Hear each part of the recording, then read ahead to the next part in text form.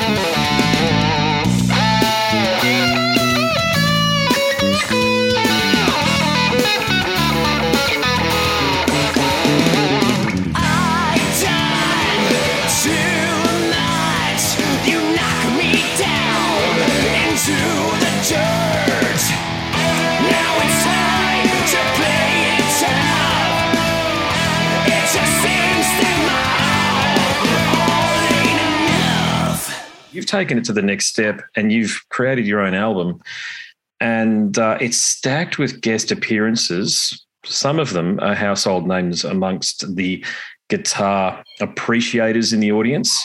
And the album is called The Mission. Love the title. You've released it under the Roach and Waden moniker. It's one of those classic albums. This brings me back to my youth. You walk into a guitar shop and you hear an album like this playing in the background, and you see the guys with the mullets behind the counter sort of talking about things. You're like, yeah, this is adding to the whole ambience, if you like, of the guitar shop experience.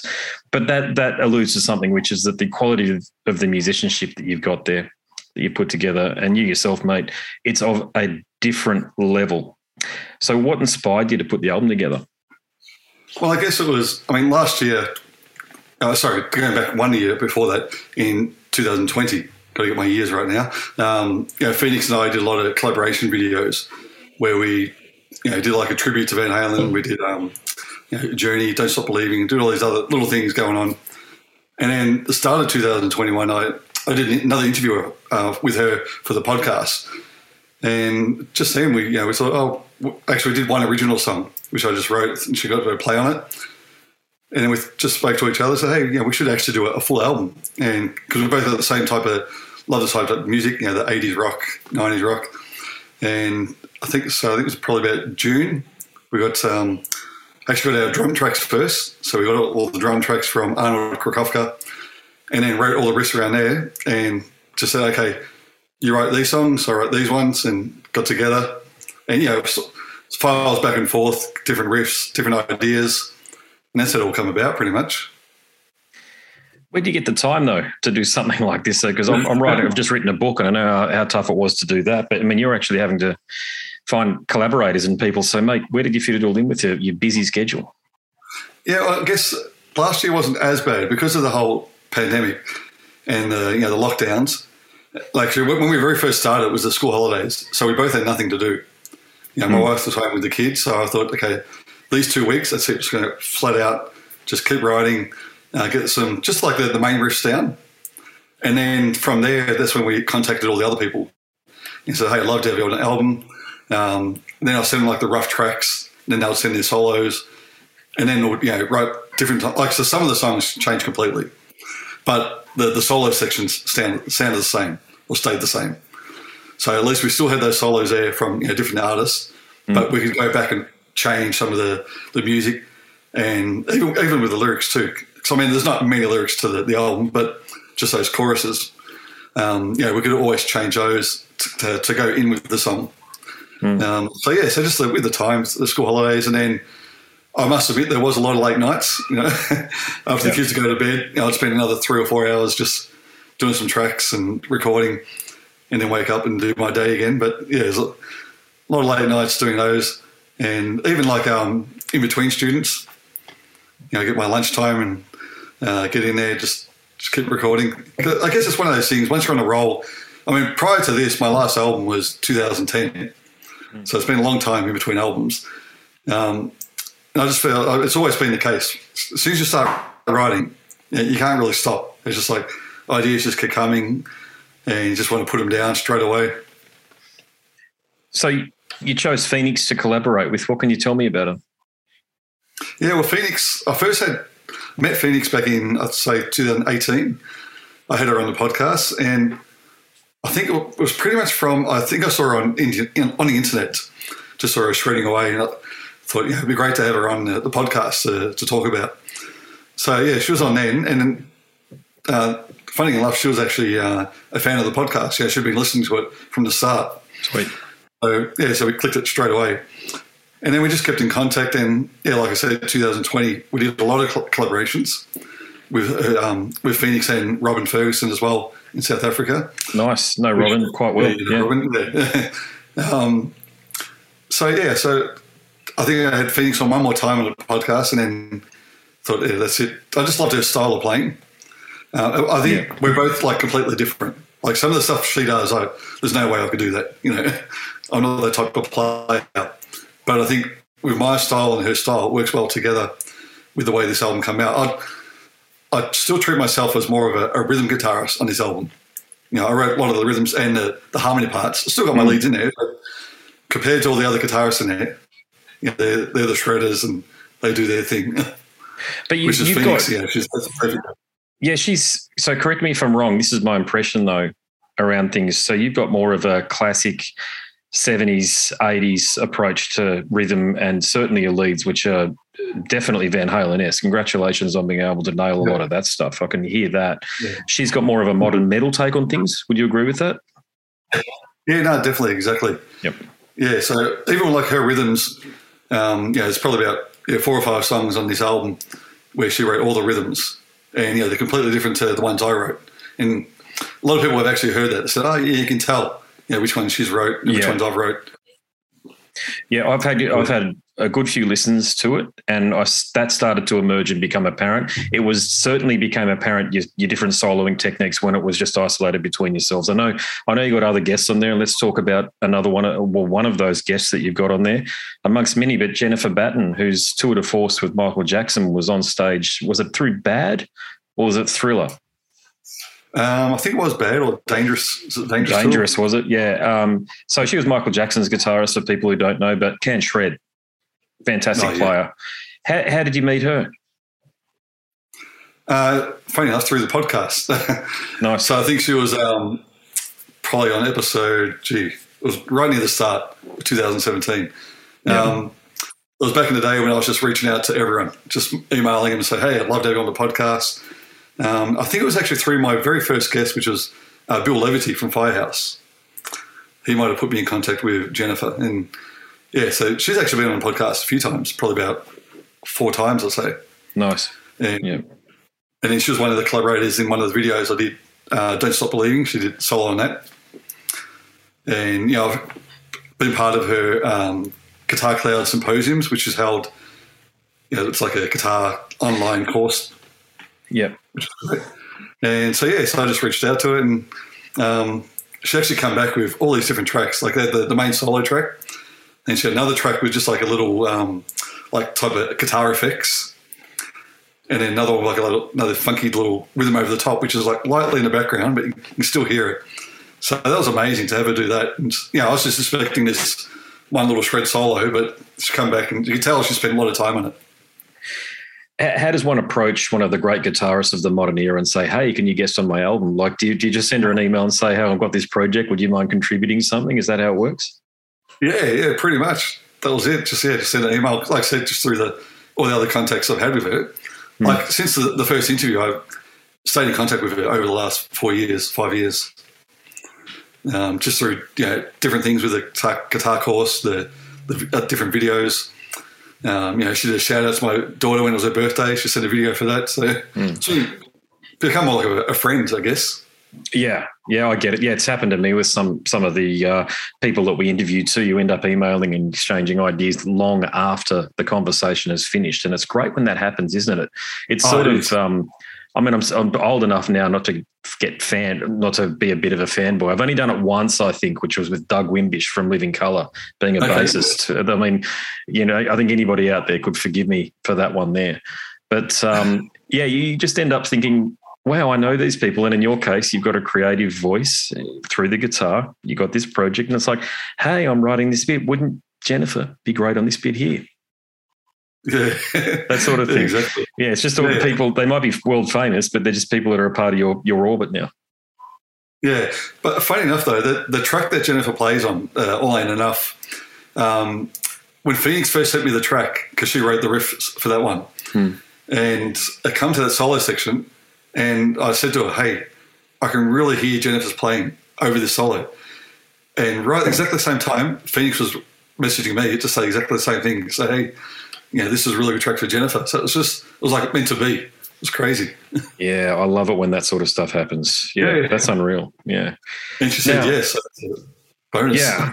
Yeah, well, I remember talking to Ralph Santola from Deicide and a bunch of other bands, Deaf, about that sort of thing. But he told me that he agreed to virtually play out anything people sent through to him, but the amount of people sending through contracts. Oh, yeah. Things, and it's like, no, I just want to help you out. Just if you pay me, I can't remember if we talked about money or not, but I imagine there might be something in the vicinity of a few $100 if that. Yeah. And so Ralph was just a lovely fella, so I think probably more often than not he just did it out of the kindness of his own heart too. But it all just comes down to you being able to build rapport, like you say, and establishing contact with people and being authentic. I think that's the other thing. Yeah, exactly. Yeah, I mean, a lot of the guests on the album were like that. You know, as soon as I reached out, there's probably 4 or 5. I can't remember exact ones, but there's, a lot of them said yes, which was great. Who said no? I was just trying to think. Actually, it's funny. It was probably more of the local guys. They just had no time. Like, what's his name? Chris Brooks in Sydney. It's like he's a shredder player. Like he's been on the podcast before. He's got a couple of his books there. But he just said, he was writing another book, so he couldn't do it. Who else? Oh, Bill Leverty, my first guy from our Firehouse. He, again, didn't have time, couldn't do it. Yeah. He was doing a few different things. Yeah, they're probably the main ones. Yeah. Well, you've got an all-star cast there or thereabouts anyway. So, but I've already alluded to it, which is and I know because we follow each other on Instagram and Facebook, but I've seen you post, especially some of the older videos or photos they might be, but I'm so sure I've seen an older video of you with your long hair shredding as only Van Halen can.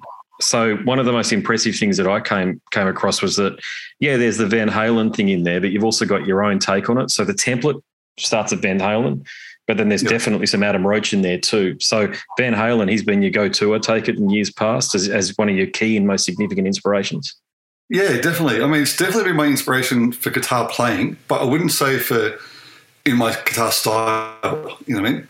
Like you're saying, like it's, I can't play like him. Like, I may do a little bit of tapping, but his style of playing is just incredible compared to what I can do. But what I do is different style, I guess. I was probably mixed up in between, like growing up on Eddie Van Halen, Kiss, or Motley Crue, all those type of things. Where like the song "Tell Me," that was a song I had back in 1990 with my original band called Eclipse. So that's where that one came from. And there's actually 2 songs, that one and "Stand Tall." So that was another song I had back in probably '89. So then I just built on it from those. It changed completely. Yeah, Windows of Time was the intro there was where I thought the Van Halen thing really shone through. It comes through in other parts of the album there. But that one there, when I heard that, I was like, wow, you studied that playing. And to your point, you're not like it. But as I say, there are characteristics of that playing that have made it into yours there. And it's just a joy to hear a guitarist who's sort of been studying that long and actually can pull it off, because many try, but few can. Yeah. Yeah, for sure. I've definitely tried over the years. So, what about your choice of guitars through this one here, mate? Was it just a case of which spice suited the dish, so to speak, or did you have a particular guitar in mind for each song? Yeah, no, it's just pretty much whichever one I had. Like, it was one of the 3 guitars. I had my custom made, which is by a guy here in Melbourne, Michael J. Finity, which is just the Australian cedarwood. Nice. And the Bromade pickups. So that was probably the main one. And then I had another Ibanez, which I can't remember the brand of it, but I just had that one sitting there. And then I had the other Ibanez, which is the one with the Eddie Van Halen guitar stripes on it there. Yep. And so I used that because I had the Vega trim put on that. So I used that's all my whammy stuff. I had that one going. Nice. Yep. And then just after the album, that's when I got my Gibson, after the albums were recorded. And then I received my new Eddie Van Halen Bumblebee guitar, just down there. Nice. Yeah, so I can see the back of it. So that'll be finished on the top of it. Yeah. So I wish I had those for this album, but still, got away with what I did. But yeah, so every guitar was just pretty much. I try a few different things out. What would sound best? Yeah, it's a lot like that. I go to Music Man. You see, I just find them except for their bloody battery packs, which fail, the tone's very reliable. Because through Galley and Kruger, I just go, but that's all live stuff. When it comes to the studio, it's basically, I'll plug that in and whatever bloody plugins go on afterwards in Pro Tools or whatever digital audio workstation people are working through. I'm quite happy for people to do whatever they want. So that's a question for you. What was the audio workstation you used to record everything? Yeah, well, here at home, I used Adobe, what's it called, Sound Booth. Yeah, nice. I think it is. Yeah. Because I use that for my podcasting. So I thought, there's all these other ones, Audacity, there's Cubase, Pro Tools, which I know are a lot more advanced. But just because I was familiar with that, I thought, I might as well use it. And you can line all the tracks up, and people send me their tracks, and it goes in easy. And then from there, I would send it over to the guy who mixed it in France. In France, okay. Gotcha. I was going to ask you mixed it. Yeah, got a decent sound. Yeah. Yeah. So basically what happened is recorded all the tracks, had different effects here. And then, so Arnold, who mixed it, he said, can you do all the rhythm tracks again, but this time with a total clean sound? Which I must admit, that was a little bit of a challenge. Oh, damn. To go back and do it without any distortion or anything, really had to make you think. And, because you can't hear if you're hitting those other strings or other things coming over the top. Yeah, I know why he wants that too, because that's why the plugins are so important, because he just goes and lays over the top what he thinks is going to work for the track. It's taking that creative approach. He almost becomes part of the band in that process. Yeah, exactly. Yeah, for sure. He did a lot to do with as far as the guitar tracks, and then even like it's a few different ideas where he put like the vocals at the start and a few different things going on. And he played on the last track as well, which is really cool. I was listening very intently to one of Daniel Johns' podcast episodes. Of course, Daniel Johns from Silverchair. Be frank with you, I think he's enormously talented. Never rated him as a songwriter particularly, or the band as a great band, to be honest with you. They were just part of a zeitgeist at the time, and they exploded and bubbled up and then went sort of who knows where in Daniel's weird creative muse that he's got these days. But Kevin Caveman Shirley talked about how he helped the group. He feels he's not using these exact words I'm using here, but he talked about how he feels like he's as much of a part of the creative process as what the band was, because they were so young they didn't know how to even write songs at the time. But he actually got this pistachio of all of these riffs and stuff and assembled them together into the album that you could hear. Now, I only listened to the album a couple of times back in 1995. Again, the band aren't my thing. But I listened to it again last week.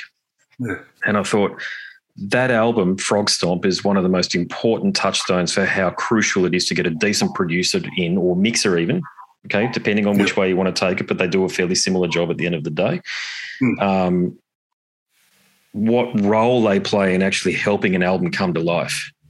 Okay. Sure. And that Frog Stomp album is, without him, it just doesn't happen. It's that simple. Okay. Yeah. And I think that's why Daniel Johns decided to go away from him afterwards, because he knew that it'd be more of a controlling influence that he was prepared to allow. And he talked about that later on in the podcast. But for you, my point after all of that, wrapped in, it will arrive at this question, which is that how much artistic license did you give? Did you say his name was Arthur? Sorry, the gent's name? Arnold. Sorry, Arnold. How much creative license did you allow Arnold? Pretty much just go for it. Luckily enough, he was happy with a lot of the tracks the way they were. But no, I just said to him, like, there's even one of the tracks which was, which one was it? Oh, Road to Triumph. So with that track there, we actually had the track finished, and then I actually came up with an idea of it to do like a little blues intro to it. So all I did, I just recorded a few different guitar tracks, a few solos, a few rhythms, and just sent it to him and said, just go for it. So we come up with, and he actually put all that together, and then build up into the actual riff. So that one, for example, just like 100% really creative, artistic here to do that one. How have you found? But a lot of the other ones. So just to dovetail that point, no, you're right. No, you have to actually. I'll let you, mate. You finish what you're saying there, and then I'll ask my question. Go for it. Yeah, I was just going to say, a lot of the songs we pretty much had the way. We already had them structured with the drums and everything. There's only a few where, he did that type of thing. We changed it around. Yeah. So the question I planned for you was, what sort of feedback have you got from people then? Because there are obviously people like myself are going to listen to it and go, great stuff, where I'm invested in that way. But have you had many people who aren't part of the so-called Muso Brigade listen to it and give you feedback that it's rocking? Yeah, definitely. And I've had a few.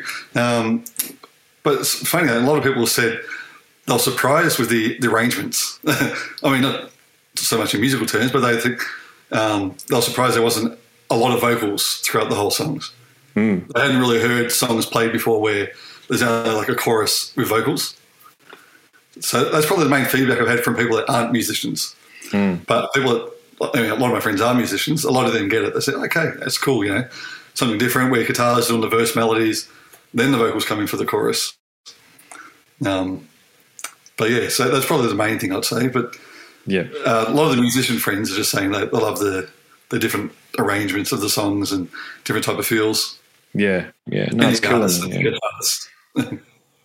Yeah, no, it's fantastic. And how did you find promoting it via social media in terms of the results? Because I know you were doing some promotion there because I saw it.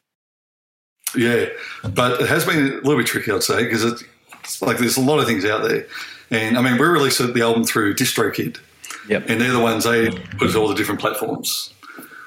So you really rely on them to get it out. And they're always coming up with new ideas, which is great. Like they've got those little videos where you samples your song and they've got different characters doing the intros and everything. But as far as our own promotion, we're still really getting into that at the moment. We haven't done a lot just because it pretty much finished at December 14th. The album was finished and out there. So it's been a month and a half, nearly 2 months. So we've still got a lot to do on that side of it. It's a challenge. It's a massive challenge, mate. It's. I've got to say, from what I can see, success is almost driven by gaming the system, gaming the algorithms, buying likes through Fairmoid, this sort of thing, and trying to pump up the product to be bigger than actually what it is, and then attract the attention of people who otherwise wouldn't be looking. But it's an authentic way of doing it because you're trying to aim it at the people that would typically buy a Malmsteen or a Steve Vai album, this sort of thing, and you're trying to target them on Instagram and on Facebook, but it just costs so much money to do as well.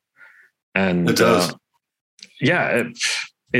But I mean, what other avenue? They're utilities, mate. No matter what they say, they're the Telstra and Optus of the modern era, meaning that if you don't have your stuff on social media, nobody sees it.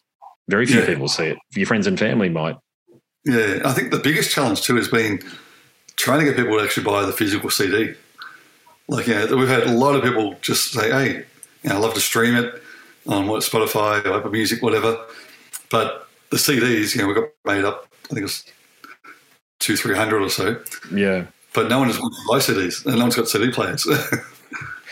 That's interesting. You actually went down that route. So actually you pressed up 200 to 300 CDs and in in anticipation that people who listen to this sort of music would prefer to buy the physical copy. Is that what the thinking was? Yeah. Hoping to people, the diehard people that like to get CDs and we didn't do the LP. That would have been great as well. Just to try and get out there and try and recoup a bit of the cost involved for the album. Because, you don't make any money from the streaming platforms. Like, I think we got $4 for 1,000 streams. Yeah, from Spotify, was that? Or Apple Music or both? That's right. Yeah. Spotify, It's nothing. I had it worked out the other day, actually, what 1,000 streams on, what 1,000 views on YouTube give you too, because I have monetized my YouTube channel. And it was something ridiculous, like 30 cents. Like, like I got money in there because there's quite a few people listen to these conversations with the guys in Gamma Ray and Gary Holt from Slayer and the Exodus, this sort of thing. But you look at it and think, to your point about recouping your investment, I think the investment is the fact that you've got art out there, and that's self-fulfilling in that way. I think I worked out. Sorry, this is another segue. I do this. That's right. I think I worked out something like, with all of the money that I'd spent on musical equipment over the years, I'd have to be gigging twice a week right up until I was about 75 or something like that. Like every weekend up to that point, just to break even on the amount of money I spent on PA, basses, guitars, the whole thing. It's 50 or 60 grand or whatever it was that I worked out that I'd spent so far.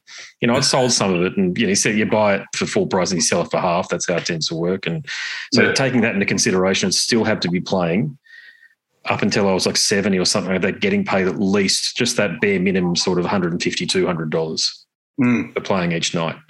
So it's never a venture that we get into anticipating that there's ever going to be a pot of gold at the end of the rainbow. Yeah, exactly. I mean, it shows the difference though. Like I was saying, my last album I did was 2010, and back then it was all made up CDs, and pretty much sold out of those ones. It was great. But now, and even having all these artists on there, we hardly get any sales. I mean, a lot of people just streaming it. Yeah, look, I've got my book coming out on the 20th of February, and I haven't even looked into the physical and the print copy yet, even though I've had people message me saying, I want that one. I'm like, look, I know what it costs for me to do it right now, and it doesn't cost that much at all outside of the time that I've put into it. I've gone through draft to digital, and they've got it in all of the major retail shop fronts like Amazon and Angus and Robertson and all of that sort of stuff, Barnes and Noble, same thing. But yeah, making that leap and then putting a physical copy of the book out, I think I'd only press up about 20 at major cost to me, and I probably would just send them out to anybody that wanted them, to be honest with you, because I mean, I'd get back, even if I billed them $20 per book, for the cost of printing, I'd probably only get back about a third of what it is that I'd invested. And at that point, I'd probably just go, take it. Yeah, that's right. I'm being nice. I'm being nice. Just take it. I'll see. I haven't. Anybody out there listening to the podcast is expecting to get a free book? Don't. I'll just see how things go yet. So, I mean, the hard thing now these days is the freight as well. Like, we've had a lot of people playing it from America and Germany, and the freight was like more than it is to do the album. It was like, to Germany, I think it was like $25 to send the album, where the album was $25. Yeah, I've seen a few indie producers, meaning like I think the guy from Pull the Plug Patches was having a rant on, the pins and patches that all the metal fans like to buy, was having a rant about people offshore, because they're based in Australia, based in Newcastle, I think, complaining about the cost of shipping or how fast shipping was. And I'm thinking, God, in 2022, it gets to you whenever it gets to you. I've had to wait for, my record is 3 months for something to be sent from the Netherlands. It just took that long. Yeah, there must have been a problem though, but still, it took that long for it to come out. Or Czech Republic, it was. There must have been an issue, but look, it gets to you eventually. It just takes bloody ages. Yeah, well, Phoenix, the person I wrote the songs with, she's still waiting on the CDs. I sent them out start of December. That's case in point. There you go. Yeah, that's right. Yeah, she's in Brazil. Oh, Brazil's got a notorious transit system and postal delivery system, though, hasn't it? Yeah. The Philippines too. My wife's family are over there, and you've got to know who to go to get stuff sent to you. Otherwise, it gets into the wrong hands, meaning the government officials get a hold of it and hold on to it and want that they tax it. We've had that happen to a couple of things there in the Philippines. So you've got to know sort of which delivery service to go through to sort of bypass those. It's effectively fraud. It's corruption, but what can you do? Yeah, that's it. Exactly. Yeah, the world over. But look, we've talked about the podcast a little bit. That's how you and I connected, because we're both podcasters, obviously. You very kindly invited me onto your show. It was a year and a half ago or thereabouts. I think it feels like yesterday, of course. But let's just talk about your podcast. Can you give people listening a bit of an overview as to what the name of your podcast is and what the theme of your podcast is all about? Yeah, so it's called Become a Guitarist Today podcast, and it's actually changed over the years. So when I very first started back in 2017, it was more to do a lot with guitars and, interview different people about different techniques and get a couple of, a few views on what they think, how to practice and things like that. Whereas I say in 2019, when I got in contact with John Halworth, then it became more of a promotion CD, pretty much same like yours. We get the albums, get the artists on, talk about the albums.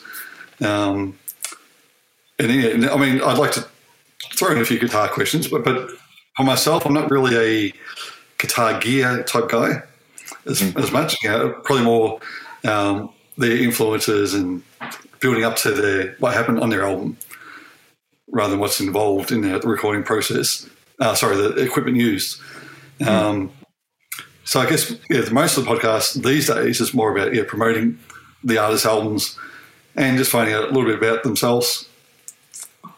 A bit about the guitar, not too much.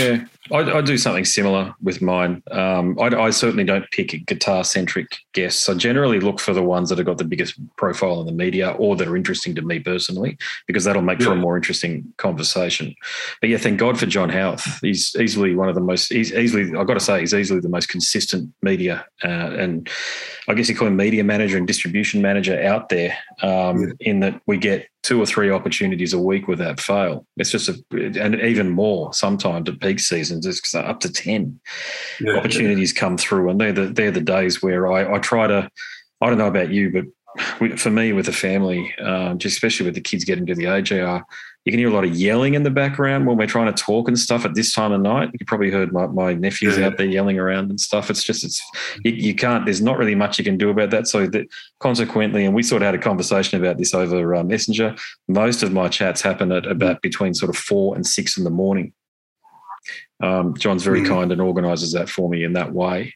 And the guys, when I'm talking to them, have a bit of a chuckle because they can see it's dark outside like it is now, and they can see it getting lighter. So they can tell it's the morning, because they're all in North America, as you know, although North America and Europe, most of the people that we speak to. But you do have an excellent podcast. And have you found that it's reached, like, have you achieved an audience that you hoped when you started? Yeah, for sure. Definitely over the last couple of years, I'd say it's really picked up, and like a lot of people commenting about it, and especially like having Zach Wild on. I know you had on him as well. That was just incredible, and friendliest. That's what I found too. Like the interviews that I've been getting, the guys, the guest artists, just being really friendly and really easy to talk to as well. Yeah, close your ears, local artists, on this one here, because I've always found that the local artists are the biggest punishers. The big artists like your Zach Wilds or your Kai Hansons and stuff they're limited by the amount of time they can give you because they're on a schedule, but they couldn't be more congenial in their conversations, could they? Oh, for sure. I often found that it's just weird, how that happens. Yeah, it is. You try to give a bit of a leg up to some of the local groups, and you find them. You just find either the conversation is stilted, or you find that they take the promotion of, or the sharing of it a bit of a lark, if you like. And I think, oh, fuck off, excuse my language. It's how much time in the day have we got? I've just explained that I'm doing most of mine in the morning. Look, and the other thing is too, the amount of local people who contact me that don't have EPKs and things like we may have an album released sometime soon. It's like, you don't have an album in the can. You've got nothing in the can. You're just a local band messing about. More power to you. Yep. You're playing at King Lear's Throne or wherever you might be playing. I love it. Love what you're doing. But in order for you to come on the show, there's got to be a lot more than just, hi, we're a band. Yeah, exactly, for sure. Yeah, and thankfully, like I was saying with John, just don't have to worry about that. He's great. Who's been your favourite guest so far that you've had on? Actually, probably, Zach was great. He was really funny. And what's his name? From The Darkness. What's his name?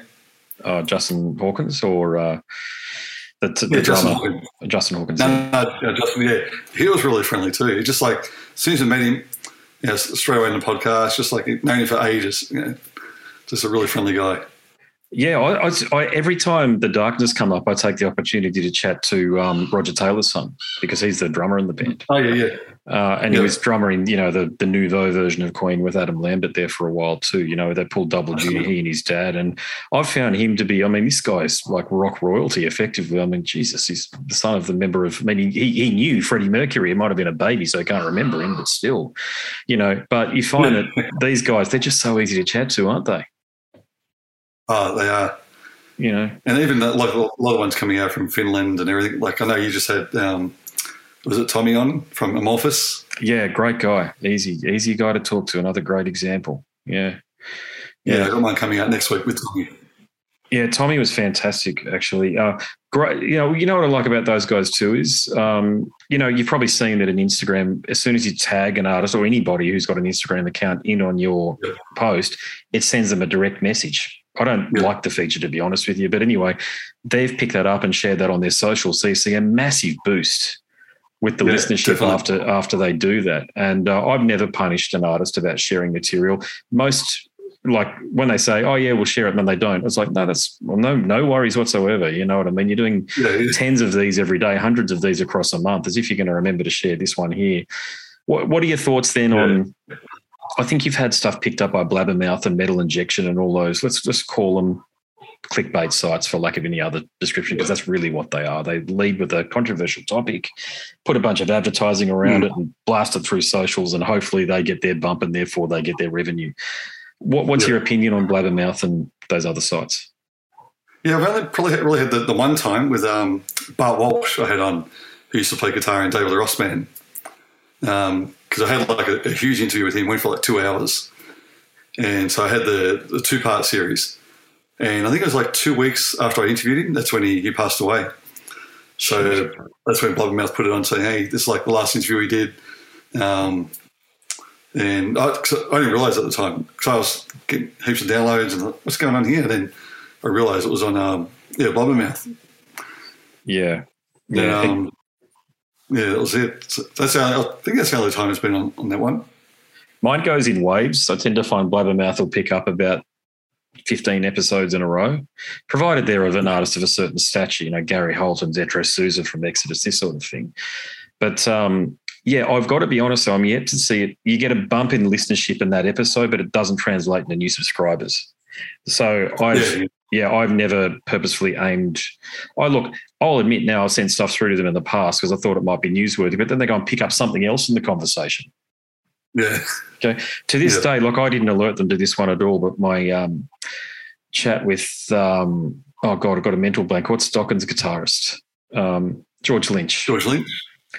My chat with him from 2018, it might have been, where he mentioned Donald Trump. He's just dated for Donald Trump.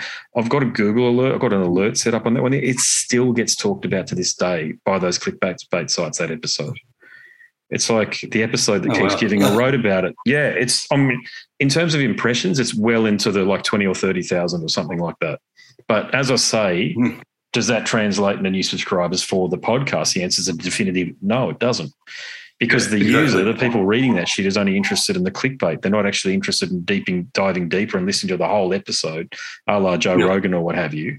They're only interested in that small section. So, look, I've sort of seesawed on whether it's a good thing or a bad thing. Ultimately, I think all publicity is good publicity, unless it's, there's certain publicity you don't want out there. But by and large, 95% of publicity is good publicity. So ride with it. Yeah, definitely. Well, I had an interview yesterday with an author called Steve Rosen. His name is, or Stephen Rosen. And he's actually bringing out a book, I think, in a few weeks' time. And he lived with Eddie Van Halen. Oh, sorry, not lived with him. He interviewed him from 1977 for about 26 years. And, some of his tapes on YouTube, and it's amazing. He was more of a friend, I guess, to Eddie Van Halen than anyone else. And this book he's bringing out, it's about 500 pages. But some of the stories he told me yesterday, it was incredible. So I'm really looking forward to getting that one out there for the Van Halen fans, or just for anyone really. Some of the stories. This guy's interviewed every guitarist you can think about. He worked for Guitar Player magazine. What's the Japanese magazine? I think it's just called Player. Might have been from memory. Yeah. Yeah. I think he did something for Cream and all these different ones, but this guy knows everyone. So it was really good to interview him and find out his stories about Eddie Van Halen as well. Oh, yeah. Yeah. There's a lot of look, imagine, it's impossible now, of course, but he was certainly well and truly alive and kicking whilst we were doing this. And I often ask myself this question.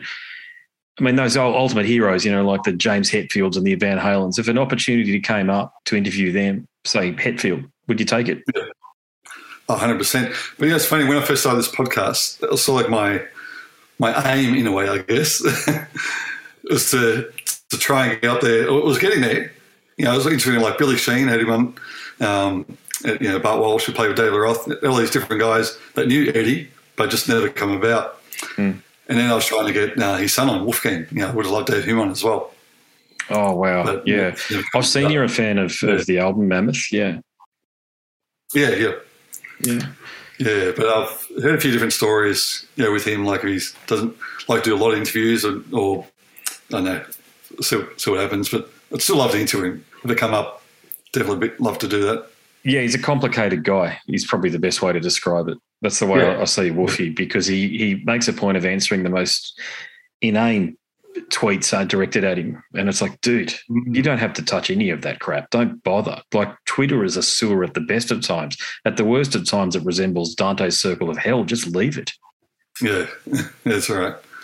Yeah. Yeah, but he's an amazing musician. Like, have you heard the album? Yeah, I have. Yeah, I like it. Yeah, I think it's pretty good. I mean, it's not really my thing. It's not. I like things a bit heavier, as you probably know. I like Shotgun Mistress. I love. So I do love some rock stuff, no doubt. But yeah, his stuff, it's probably a bit too nouveau carnival-y. And I know he's inspired a lot by Carnival.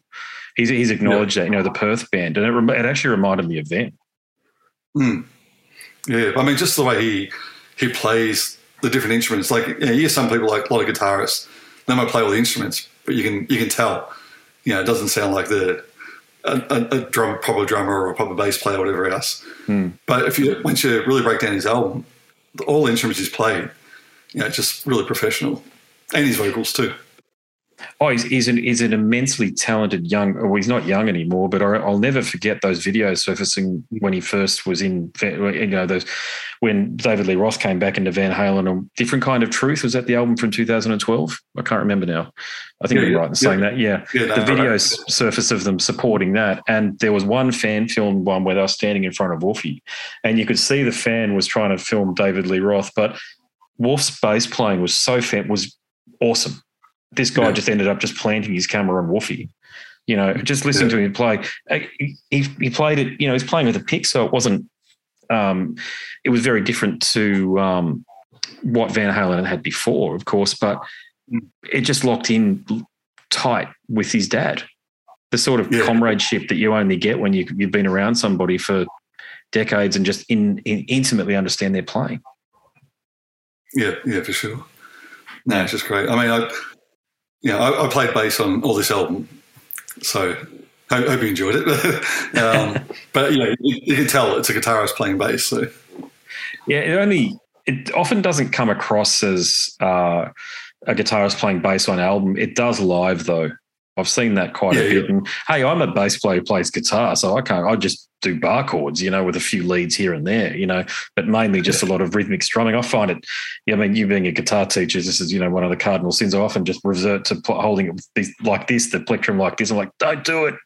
But it just happens and it flies off somewhere. It's like, that's why you don't hold it with there. So yeah, I mean, it's, we've all got our horses in the race, so to speak, and mine's definitely a bass. So just continuing the theme of the conversation, the theme of the topic around guests of your show, can you talk about any that you haven't enjoyed talking to? Haven't?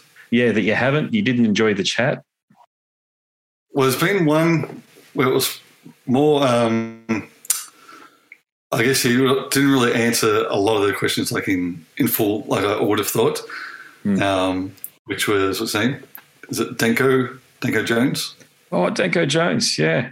Yeah. I mean, he's a great guy, but just, I felt like it's like he had things to do. So, I'll just quickly get through this, get through the interview. Oh, yeah. Yeah, I've had those interviews where you can hear the car keys jangling and the door chime going off in the car and stuff, and you're like, we don't have to do this. Really, we don't have to do this. Yeah. Some of those interviews are quite good because you catch them off guard and they just answer the question honestly. Where they're like that. Yeah. Oh yeah, I've had a chat to Danko as well, and I found him pretty good actually. It's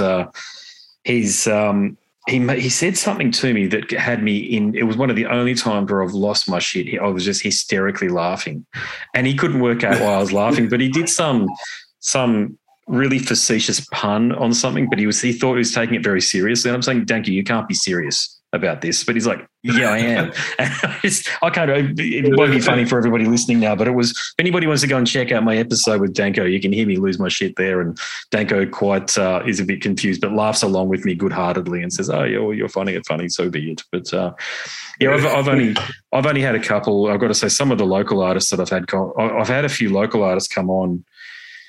Like I generally only will deal with people once they've come through a gatekeeper. Okay. Yep. Because that means that they've got an album coming out or what have you. Well, one time it still came through a gatekeeper, but this guy, I think he was in a mental health facility or something. And it very quickly, it was the strangest interview I've ever done. I basically just sat back and just let him talk and I didn't release it. Oh, really? Yeah, no, God, no. I was like, there's no way I'm putting this out there. It's like, I feel like as though I felt like if I hung up, he might go into hysterics or something.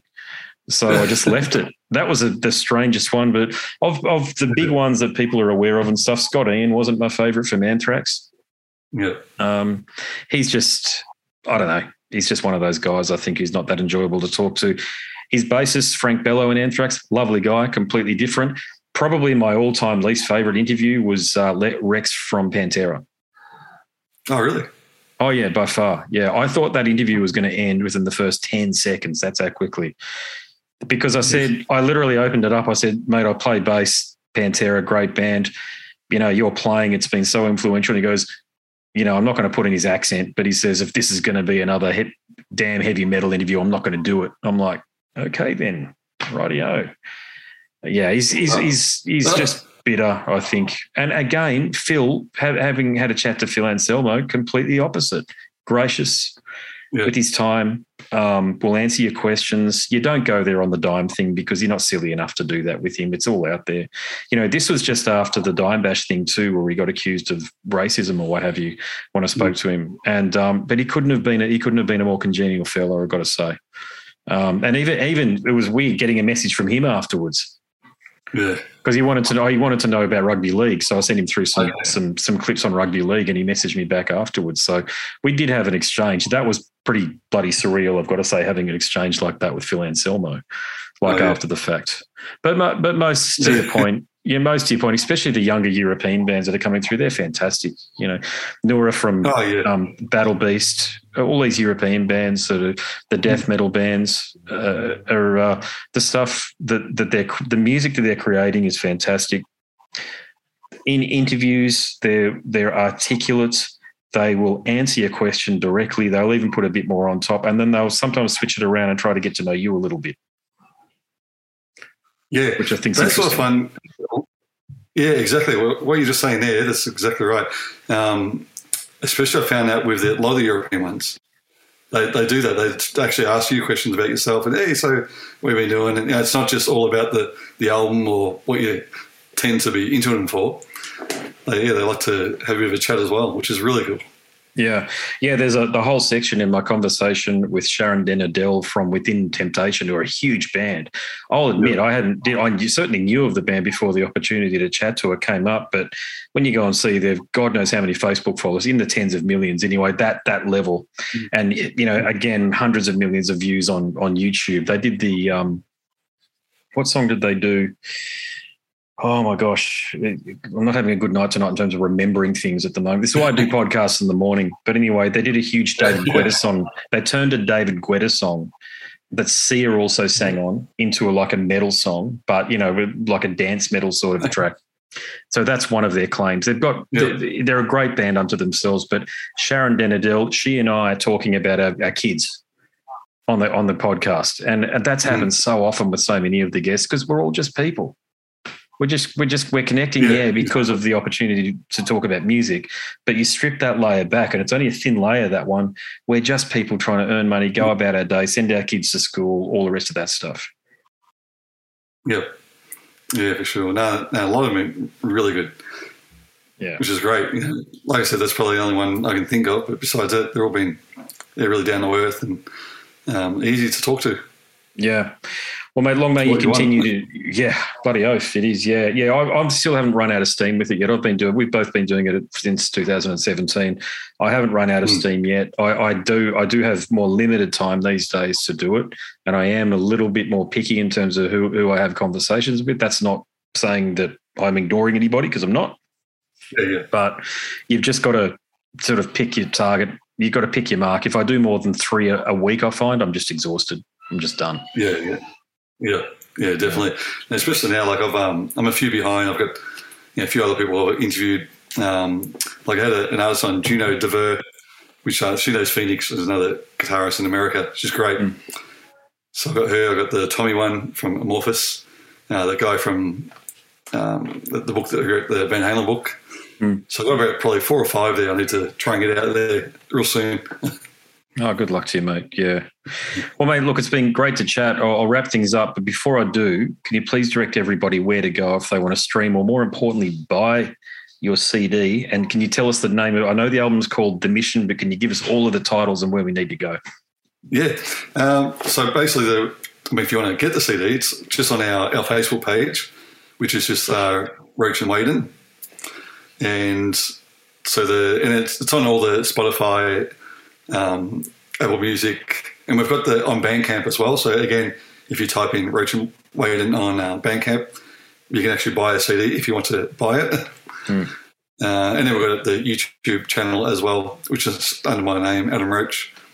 And we've got a few film clips on there. And I've always got the links in my podcast as well, which has Become a Guitarist Today.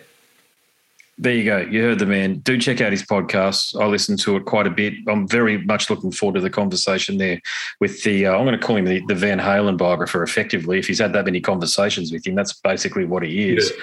I'm going to check that one out. But I've always enjoyed your style from the perspective that you're a musician and you're a guitarist. And as far as, I'm a musician too, as we've spoken about.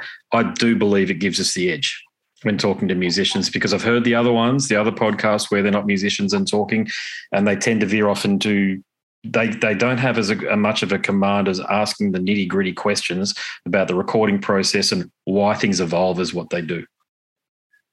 Yeah, well, I guess that's the other thing, sorry, I forgot to mention before, is the other thing I do like to do when I get a new album from one of the guys that we're interviewing is I actually like to jam to the album as well, which I pick up on the podcast as well, where I might figure out a few parts and then I can ask them about that. And I find a lot of those guys are really happy with it as well. Like, oh, wow, you did listen to the album or even jam with it, which is really good. Yeah. Final point I'll make then is talking to Bill Steer from Carcass. And I picked up that there were some hand claps. This is a gore grind band and they had hand claps in one of the choruses. And he said, hey, you picked that up. And he explained that a few people had picked it up and they'd given them a lot of shit for it, saying a gore grind band should never have that. And I'm thinking, this is Carcass. That's exactly in their lane. That's what they do. They have all these sort of Easter eggs like that in their music. But really good. Yeah, but look, fantastic to chat, brother. Please keep doing what you're doing. I enjoy your podcast and what you've done here with your album. You should be justifiably proud of the work that you've put into it, because it is quite a collection of tunes out there. It's not just for the guitar appreciator. If you just love guitar-driven melodies, well thought out melodies at that, with some killer lead breaks, as we've spoken about. Jennifer Batten is a guest amongst many other notable musicians. Definitely check it out. Thanks again, mate. Thank you very much. Thanks, Andrew. There he is, ladies and gentlemen, Adam Roach from Roach and Waden, and also the host of the Become a Guitarist Today podcast. Adam sent me a message not long ago to let me know, to tell you that if you order the album, it features individual artwork for each song as designed by Phoenix van der Weyden. There you go. I'll put a bunch of links in the socials post too if you're just listening to this and haven't seen the Instagram and the Facebook post. But yes, you can click the links and go to wherever Adam takes you to check out the album, The Mission from Roach and Waden. Time to do some self-promotion now, because I also have a release coming out, but this one's a book. Scars and Guitars, Volume 1, Conversations from the World of Heavy Metal, Hard Rock and Beyond. Well over 90 artists feature from over 50 bands. There you go. If you listen to the podcast, what I've done is I've condensed hand-picked musicians from bands that some of them aren't necessarily my favourite. They were rather interesting conversations though. And I wanted to talk about why they were interesting and some of the deep insights that were offered throughout the conversation. So there you go. There's a link in my website, scarsandguitars.com. It's in the banner, very easy to find. It'll take you to the marketplace and you can choose a vendor of your choice and download the ebook that way. After the 20th of February, that is. But you can pre-order it. Yay, pre-order. On that note, my name's Andrew Mackay-Smith and I'm the host of this show, Scars and Guitars. I truly appreciate that you have tuned in to my chat with Adam. Until next time, it is a very good bye for now.